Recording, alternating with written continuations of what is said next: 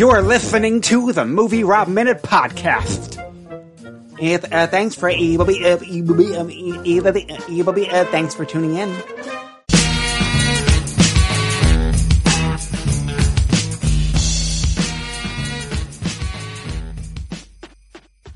Hello, everyone, and welcome to Minute 84 of Season 3 of MovieRob Minute, the daily podcast where we yippee-ki-yay our way through the 1988 Bruce Willis action flick, Die Hard, 1 minute at a time. I'm Rob, and joining me once again today, unfortunately, is not John, but in his place, I was able to get Alan it's John of the Dirty Harry Minute that wasn't able to join me today, but in his place, I was able to find someone just as good.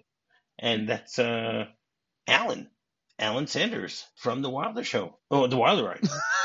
The Wilder Show? No. Whoa, what just happened? We just got you have the Alan Sanders Show. So there you go. So I got confused between the Alan Sanders Show and the Wilder Ride. So there you go. So you're both from both. So welcome back to the show, Alan.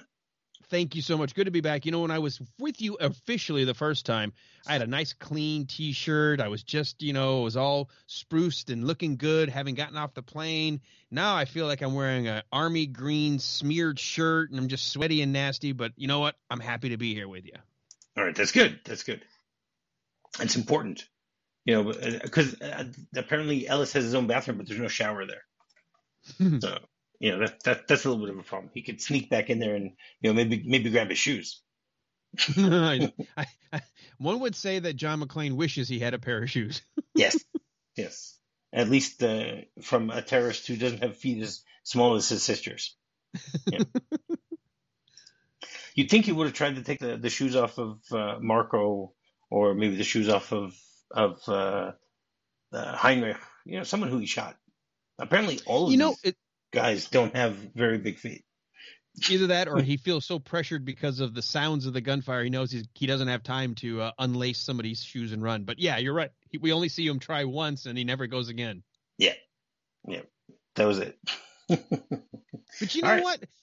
You probably talked about it because I think that was right after I was done, where he's doing the fist with his toes, and it's a callback to the guy that he was on the plane with. Yeah. But as a device, it's such a neat little thing that runs through the movie that it's plausible. You understand why they make a point of it.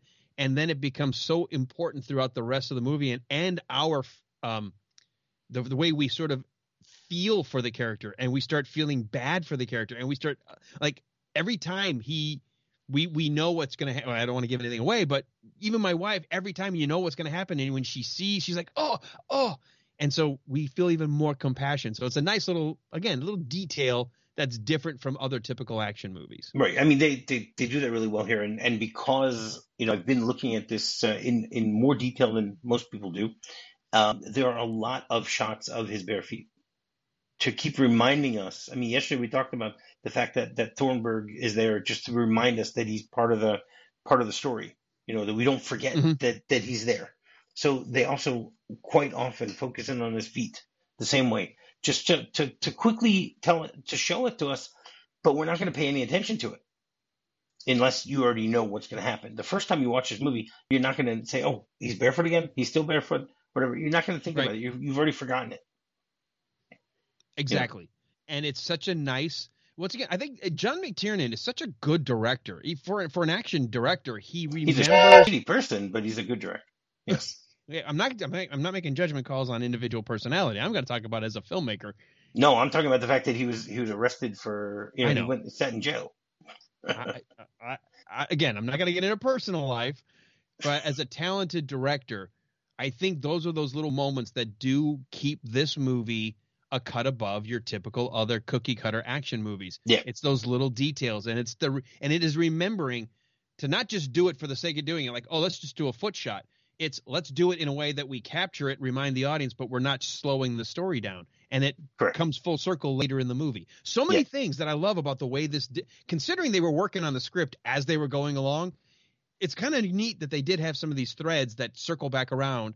And the first time you see it, you may not remember something or see something until it kind of comes back. But then on rewatching, you're like, oh, I see that. They're going to use that later. And, oh, this is going to come back. And just good writing, good directing, good filmmaking. Yeah, no question about that. I mean, the fist with your toes comes from the original novel, so they were able to keep that thread in there for doing that. So minute 84 begins with Ellis continuing with his negotiation tactics and ends with Ellis raising the level of drama. So yesterday we ended things off with Ellis trying to start to convince John that he's just causing problems here. Just give up and that's it. And so he continues and says, no one gets out of here until these guys can talk to the LA police. And that just ain't going to happen till you stop messing up the works. Capiche? So, the best part about the way that Hart Bochner plays this character is that Ellis really believes that he's very clever with this little plan that he's put together. Because this is his baby. He didn't come to Hans and say, okay, what can we do? He came to Hans and says, this is the situation. I'm going to help you out. I have this friend who was at the party named John, and he continues with that. He doesn't, he's completely confident the entire time here. Yep. As I said yesterday, it's a role, and it's a sleazy, oily, slimy personality, but it works for whatever reason in the 80s business model. You just sort of assume that's just the kind of nature you need to have for those kind of multi-billion-dollar business deals. But it's so schmaltzy, and it's a performance, and he's putting on a role to convince Hans he can deliver. But it's also how he's won, I think, every negotiation he's ever had. He convinces everybody in the room, including himself, that he's got the answer. I mean, he's apparently a very intelligent businessman. He's just not a very intelligent He's not intelligent streetwise. Let's put it that way. He knows how to handle it. There are a lot of people like that where they know how to handle themselves in a certain situation, and you put them in a completely different situation, and they still believe they're in the same situation as that they're comfortable with, and they just mess things up because of that very reason. Absolutely. That's the other thing. I think everybody, maybe not to this degree, but I think we've all known somebody like Ellis. We've all known, yes, like it goes way back to Leave It to Beaver, the Eddie Haskell, the person who may not have the best intentions, but knows how to put on the false front and the face and to just get what they want. That's right. Definitely right. So he mentions the fact that no one gets out of here until these guys talk to the LA police. So what does that have to do with anything? How is John causing problems and stopping them from talking to the LA police? I don't know what Ellis is thinking. I think Ellis is trying to be clever. It doesn't make any sense when you really stop and think about it. It's a party line. Yeah. They could call in. Hans could call them. John is not preventing the LAPD from being able to talk or vice versa. The LAPD can do whatever they need to. And while he's talking, you see that he's just sitting very comfortably, and he feels as if he's in his environment. He feels as if he's in a comfortable place. Well, even though he really isn't. He's in a high executive office in their crowning. He's in Holly's office. The crowning achievement for their latest building that they're still finishing the upper floors. He feels like he's at work. Yeah. Just the fact that somebody's got some guns and someone got killed. We'll put that aside and worry about it another day. Right now, it's a negotiation. And oh, by the way, correct. The whole line about him saying about the LAPD, we know he must have been sitting in the room when Hans interrupts the conversation he's having with a cop from the LAPD. Yeah. Touching, cowboy, touching. That's right. And then we get a shot of John, and he goes, Ellis, what have you told them? And again, Bruce Willis does a great job here because you can see on his face how concerned he is and that his mind is racing, trying to say, okay, what have you told them? Did you tell them about Holly? Did you tell them, what let me know what you told them. And it's great because John has been calm and collective most of this movie. And this is the first time where we see him off balance. Definitely. He's been off balance since his name got dropped, but not to the point where he looks like he's going to flounder, but it's the first time we've seen him unsteady. Right. And he needs to know what information. What I love about, once again, I'm studying the acting of Bruce Willis. He takes a moment. You get that sense of him like licking his lips, like taking a swallow, like, I have to figure out the quickest, fastest way to get the upper hand back, and I don't know where I am. So now my only play, what have you said? I need to know. I'm lacking information here. I have no idea how to play this because I have no idea what you've said. Have you, again, we don't know if he's talked about Holly. We don't know. We're going to find out. But at this moment, Bruce Willis is not telegraphing that he has any idea what's been said or where it's going. And he's trying to figure out, how can I quickly get control back? Because I've just lost the upper hand with Hans. Yeah. Yeah. And it goes hand in hand with what we talked about yesterday, that, they shocked the audience to the fact that it wasn't Holly who's been given as a scapegoat, or as, they haven't given up the prize. And once again, John's thinking maybe they did that also still. He's still concerned about it. He doesn't know.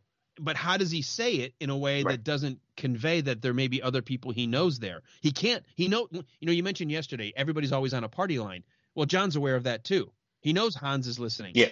So he's got to try to figure out, how do I get Ellis to say what he said without saying, hey, Ellis, you didn't mention Holly, did you? I mean, he can't say that. He can't say, did you bring anybody else up? And he can't do like wink, wink. Like, how's, what's her name? The secretary? Ginny. How's Ginny's boss doing? Wink, wink. He can't do that. He can't say he knows Hans is too smart. Now, if this was a street thug, if this was like a Dirty Harry movie for a moment, you could maybe get away with something like that. Shout out to John. Yeah, sorry, I had to do that for the benefit of. I was just thinking of that scene when he comes back from the coffee shop when he's like, I've been getting coffee here for years, and this is the first time I had like all that sugar, and I had to ask myself what was going on. You can't play it this way with Hans. Hans is not a street thug, and that's the cat and mouse game I was talking about yesterday. I still love it. John is behind the 8 ball now. Hans has the upper hand. But this back and forth, how can he get it? This is a great question. And again, the tension, I find myself holding my breath watching the movie like, what happened? And I know what's happened, but I'm so lost in the moment by moment when I rewatch the movie. I am there with Bruce Willis trying to go, how are you going to get out of this? Yeah, you had the upper hand, and now all of a sudden Ellis just screwed everything up. Yeah, completely. And at this point, we get another shot of Ellis, and he's still very comfortable. And he goes, I told them we're old friends, and you were my guest at the party. Right. And what I like is Ellis is doing it in a way like he doesn't think the other guys in the room are hearing him. It's almost like, just between you and me, I just told them, like, wink. This is him told going, wink, wink, nudge, nudge. I told them we were old friends. Wink, wink. Technically, Hans should have realized at that point, okay, so it's a line of BS. But it doesn't matter. It works because you're getting the sense that Ellis is, oh, look what a good guy I'm being here. I'm being a good guy here. Like, I'm playing this for you. I'm going to be here for you, man. See, wink, wink, nudge, nudge. Of course. And do you see how his hand moves when he's talking? Like, he has all these hand gestures. Once again, the only guy who doesn't really know how to hold a walkie-talkie, or he thinks it's some kind of he thinks he's a maestro and it's like his wand and he's playing with it. Yes, yeah. Now, I mean, the cover story, I gotta say it's a good cover story. He might not know how to deliver it well enough, but the idea is a good idea that, you're an old friend that I invited you to come to the party. It makes sense. On the surface, the story works. Ellis has thought things, right. Ellis has thought of a good story. He's just not a good enough actor to pull it off. But he does cover all the bases with everything that he's talking about here. That I'll let you get to the dialogue, but the expression on John McClane's face we have to get to when he's processing that line, when he's thinking about, okay, you went into Hans's office, or you went up to Hans and you said what you just told me, that we're old friends and I was here at the party with you. And his next line is just like, Ellis, it's a warning. And Ellis is too stupid to understand it. He's like, you shouldn't be doing this. And tell me about it. All right, John. And it goes right over. Like, Ellis is thinking, oh, in Ellis's head, he's hearing it as, dude, thanks for sticking up for me. And that's not what he's saying. He's like, dude, what are you doing? That's right. Stop what you're doing. And Ellis he doesn't think of it as a warning. He thinks of it as a compliment. Right. Completely. He goes, all right, John, listen. They want you to tell them where the detonators are. They know people are listening. They want the detonators or they're going to kill me. Now, I don't want to jump because, I mean, that's the line. But we wanted to talk about this for a second because right after he goes, tell me about it. Yeah. There's a moment where he has to pause before he goes to the line about the detonators because we got to have, a third person come in from Han's crew to deliver some refreshment. Yes. So Franco shows up with a glass and a can of Coke. Which, can I tell you the irony of the joke here? Because growing up in the 80s, and I had a coach who used to say this all the time, and then I had a history teacher who said this all the time. So I end up saying the worst dad joke when my kids were growing up. Every single time when they were young and somebody would say, do you want a Coke? I'm like, oh, I tried sniffing Coke once, but I just couldn't get the can up my nose. Yeah, I'm so familiar it's a with nice little double entendre here because we knew he was snorting Coke earlier in the movie off of Holly's desk, just as a cop shows up. And so, missed a spot. And now they're bringing him an actual can of Coke for his cooperation and for helping Hans here with his little problem. Yeah, no, they And do you look at Ellis, the actor, how he looks up at Franco and thanks he's the waiter at a restaurant or a stewardess on a plane going, yeah, that's good. And over to Hans like, thank you. Like, we're all buddies here. And he also has Franco, open the can for him and start pouring it. It's not as if, it's not as if he's just giving him the can and letting him do it himself. He's busy, Ellis is busy negotiating. Don't disturb him while he's negotiating. Just bring him the Coke, Bring me the can, pour it. I've got things on my plate. That's right. Yeah, no, it's great that they do that. And it's because, I mean, we know what's going to happen tomorrow, but it's there for the setup and it works great. Mm-hmm. The other thing is we do have a quick insert of Alan Rickman, which is good because we need to bring him back into the frame for just a moment. Because while Ellis, once again, thinks he's an equal in the room, and he's telling the henchman, yep, go ahead, and he puts his hand over like, hey, Hans, how's that sound, huh? Yeah. Hans is looking at him like, you're such an idiot. Like, he's got that look. He's not giving it away that I'm going to kill you. It's the look of, I can't believe how dumb you are. Completely. Because, it's like a sympathetic look. Like, I can't believe how gullible you are. Not just dumb. Right. Yeah, exactly. How dumb. How did somebody like you get into the position where you are and you can't even figure out the temperature in the room? Right. Total lack of self-awareness. Yeah. What I like audio, sound design wise, which I think is a nice little touch. You hear the pop in the fizz.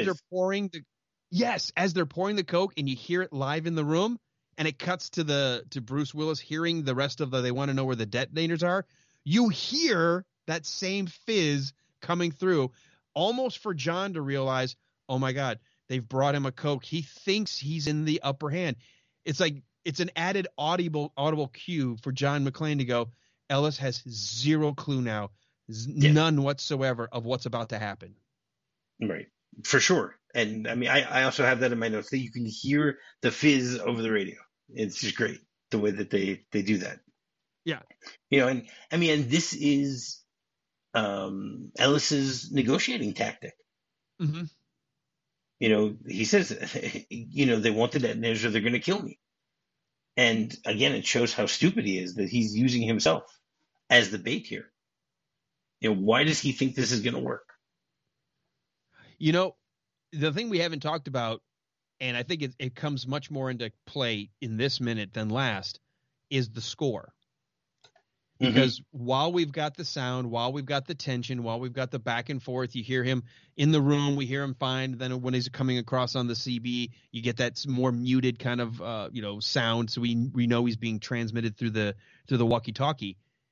The sound design is almost like a ticking clock. It's just this little bit of doom, doom, yeah, doom, doom. Like you hear these little strings and like plucks, and it's almost like ticking down how much time is left to get to a resolution in this scene. Yeah, for sure.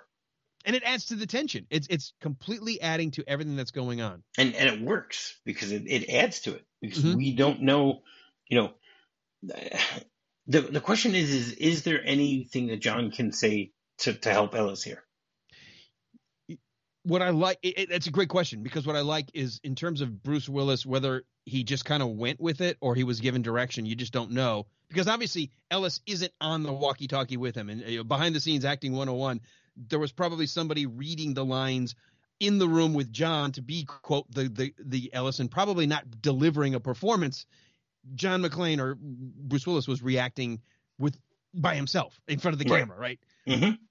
He walks away, and you get that sense of the pacing. So you've got the plucks of the music, you've got the him thinking, and he looks at his reflection in the window, then he kind of walks back like he's trying to work it out. What can I possibly say to a guy who has no idea what's happening? In the meantime, and that he's endangering himself. Right. And in the meantime, we do a cut back to Ellis after making this threat of like, hey, Hans, I'm going to sell this, right? Look, they're going to kill me. He gives a thumbs up and a wink and a smile. Like, look how good I am. Oh, John's going to buy that. Oh. Yeah. So I was going to mention him at the thumbs up. So he gives him a thumbs up signal, right? Do you know where the thumbs up signal came from? Is this go back to okay, this again, you take me completely off guard. Does this go back to the gladiatory days of the emperor sitting there watching gladiators, and they always get it wrong in Hollywood? Thumbs down, technically in history, is if you were okay, we want to spare this guy's life, or thumbs up, kill the guy. You are correct. That's where that comes from. I mean, most people don't know exactly where it started, but you know, they do know that when they were using, you know, in gladiators, so there was the idea of thumbs up, thumbs down. And then you also have it in the Middle Ages. That was the signal for archers to prepare for battle, to get their bow ready and you know, move up to the front line or wherever it is, or the front line of where they're going to be shooting from. Okay, and in modern day, it means something else. What does it mean in modern day? Well, if I go back to, let's say, Happy Days in the Fonz, it always went with like, hey, like, hey, that's cool, that's good, yeah, good job. Right. I mean, basically, a thumbs up means it's the expression that everything is fine. Yeah, that's good. Good job. You did well. Normally, like, somebody looks at you like, how'd I do? You go, 2 thumbs up. We do that with movies. Yeah. Exactly. Do you like the movie? We're getting there. But first, I want to talk about that in World War II, it was used. Okay, it became more popular by pilots during World War II, where they would use that to communicate with the ground crew, you know, because of all the noise and everything like that everything's good and they're ready to go. Mm-hmm.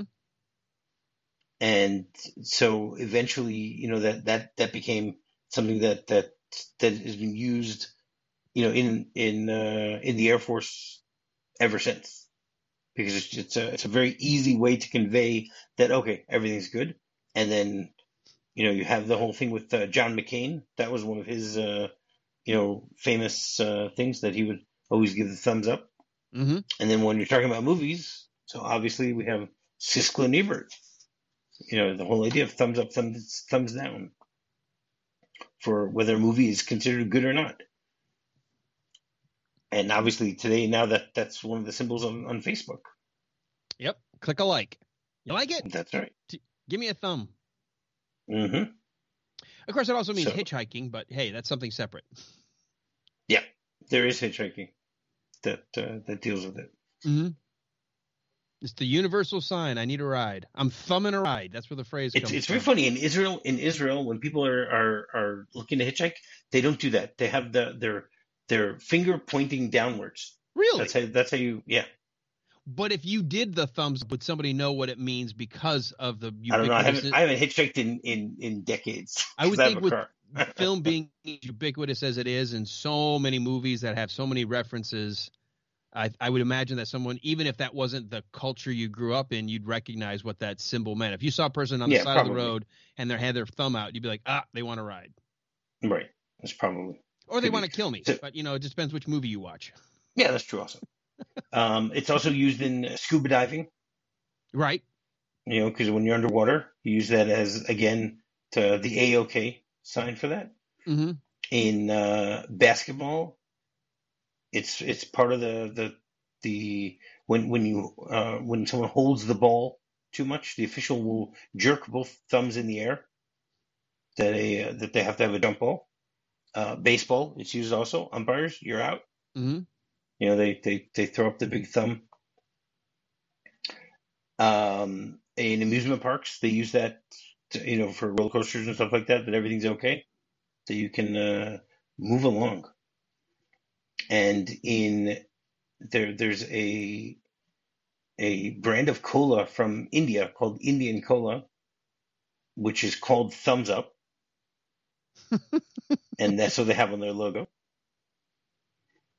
And so that's there's a lot of uses for putting your thumb up that Ellis will never live to see. Nicely said, sir. At this point, Ellis says, "John, didn't you hear me?" Right. And John goes, "Yeah, I hear you." And he does it in a way that, like, okay, you should have answered by now, but it's like it's like he's doing it for dramatic effect, and he knows it's for dramatic effect. He thinks he's in a performance. Yeah. He thinks he's selling this. Yeah. He has no idea what's happening. None whatsoever. And then he goes, "John, I think you should get with the program a little bit, huh? The police are here now. It's their problem. Now tell these guys where the detonators are so no one else gets hurt."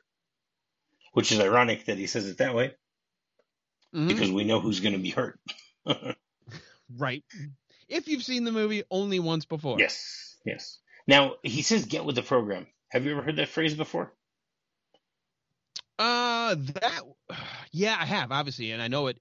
I remember it as more of an 80s expression. I don't know where it came from before, if it had to do with computer programming or anything, but get with the program is, sort of, hey, this is the direction we're all headed. This is where the organization's going. This is our program or our mission.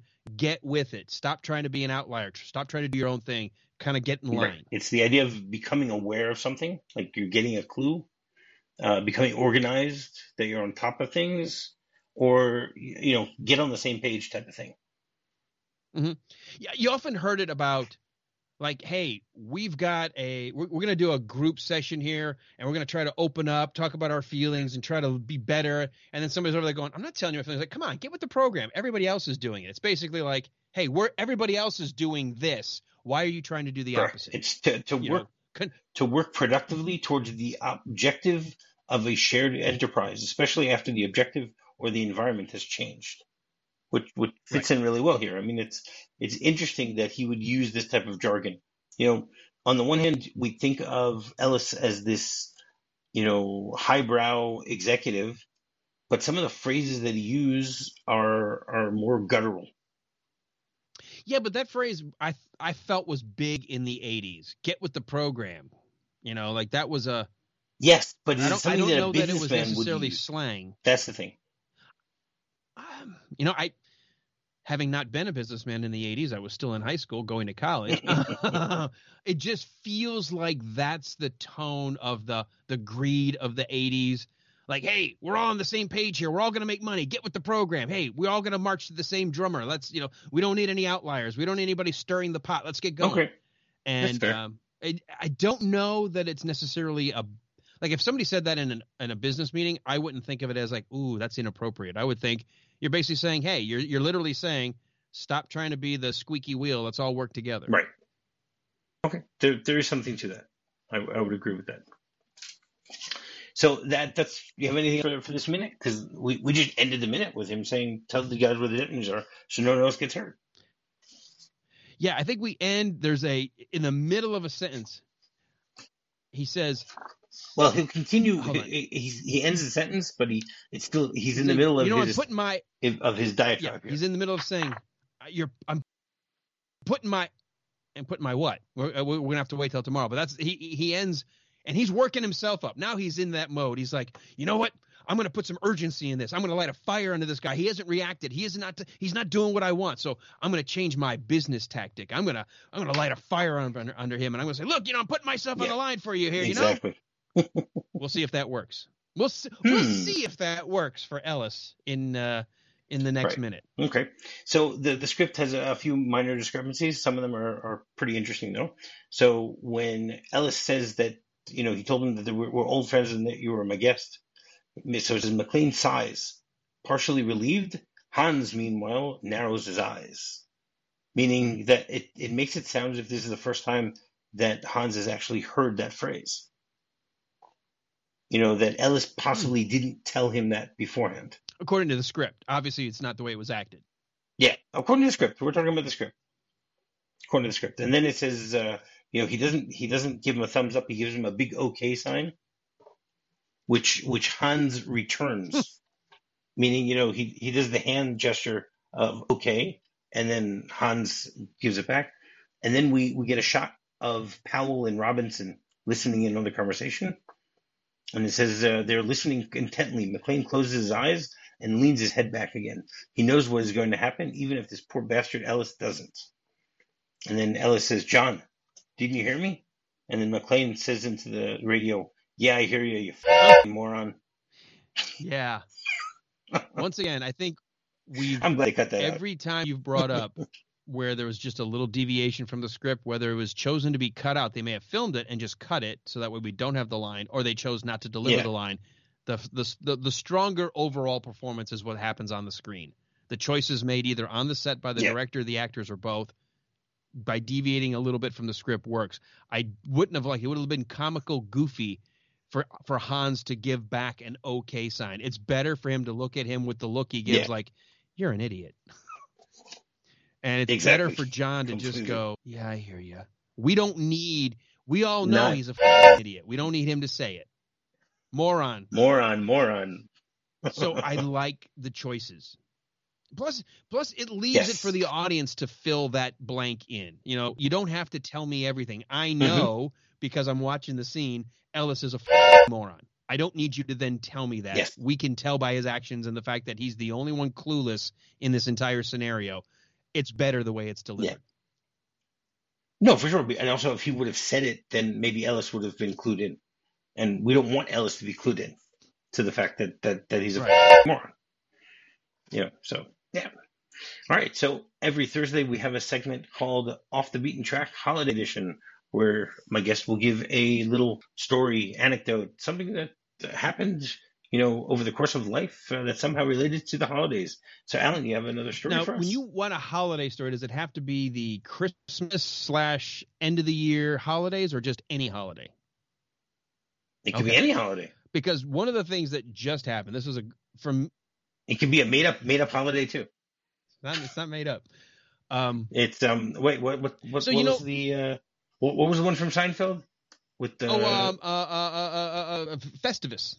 Festivus. There you go. Festivus for the rest of us. On the 23rd of December, it's Festivus for the rest of us. Yes, we have Feats of Strength. We've got the Festivus meal consisting of meatloaf on a bed of lettuce. We have the airing of grievances, and the evening doesn't end until the head of household is pinned in a wrestling. That's impressive. That's very impressive. I'm up on my Festivus lore. Apparently. Wait, so you have a Festivus story for us? No, I don't. I don't. But what I do have is, in the United States, we don't call it holiday, we call it going on vacation, but there's a reason why Europeans call it going on holiday, because it is a special time to be with family, friends, whatever.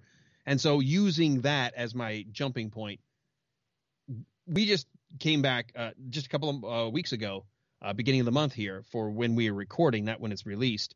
Our girls came to us a little over a year ago. All of our girls are, except for one, are out of college. They have jobs. So they now realize they don't get their summers off like they used to. They don't have these long, big blocks of free time. They get maybe a week or two of paid time off. If they want any additional time, it's without pay. So they understand the working world all of a sudden. And about a year ago, my daughter, Lexi, who's the second one down, her and Ashton, my two oldest, had been talking, and she came to my wife and said, so we've been talking, and we realized the last time we went to the beach, we were all in middle school. Ashton may have been a freshman in high school, and we their words, not mine, we kind of acted like little bitches.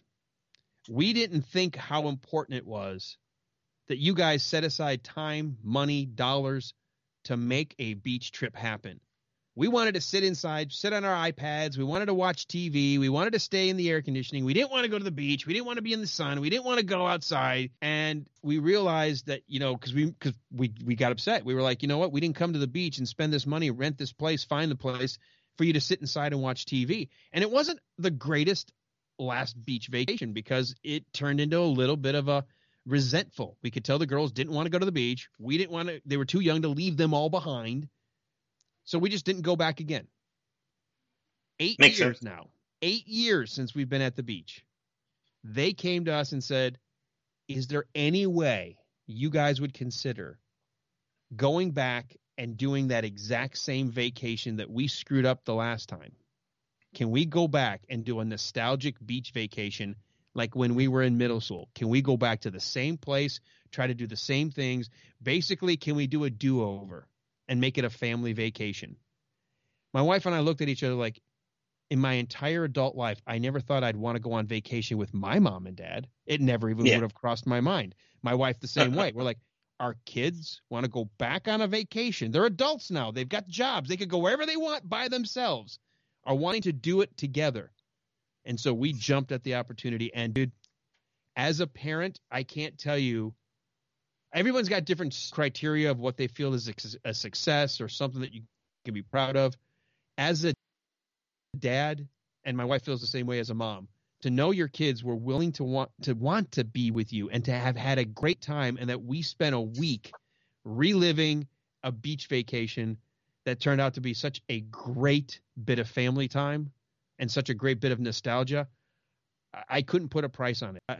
However much we spent in the middle of all of the stuff going on in the world, it was well worth it because those memories are going to be with us forever. Wow. That's a great story. Thank you. Thank you for that. You want to once again tell people how they can get in touch with you? Sure. If you want to get in touch with me directly, you can find me The Alan Sanders Show. I do a news, politic kind of talk show, but that's where you find me everywhere. So if you want to find me on Facebook, Twitter, Instagram, I'm everywhere. If you want to go into the movie side, we're under The Wilder Ride, which is the Movies by Minutes we did for seasons 1 and 2. We have some great guest interviews in seasons 3 and 4. We changed the show format up a little bit, and I think a lot of that content is evergreen. We interviewed people who I thought you could hear their story anytime. It's not necessarily relevant to a particular moment in time. So those interviews I think are really fun. So you can check out The Wilder Ride. Go to thewilderride.com website. That's where everything's located, or just do a search for The Wilder Ride in your podcatcher of choice. All right. And finding me is very simple. All you do is a quick search for MovieRob Minute. You can find me on my website, MovieRobMinute.com. You can find me on Facebook, and you can find me on Twitter. So until tomorrow, yippee-ki-yay. Yippee-ki-yay.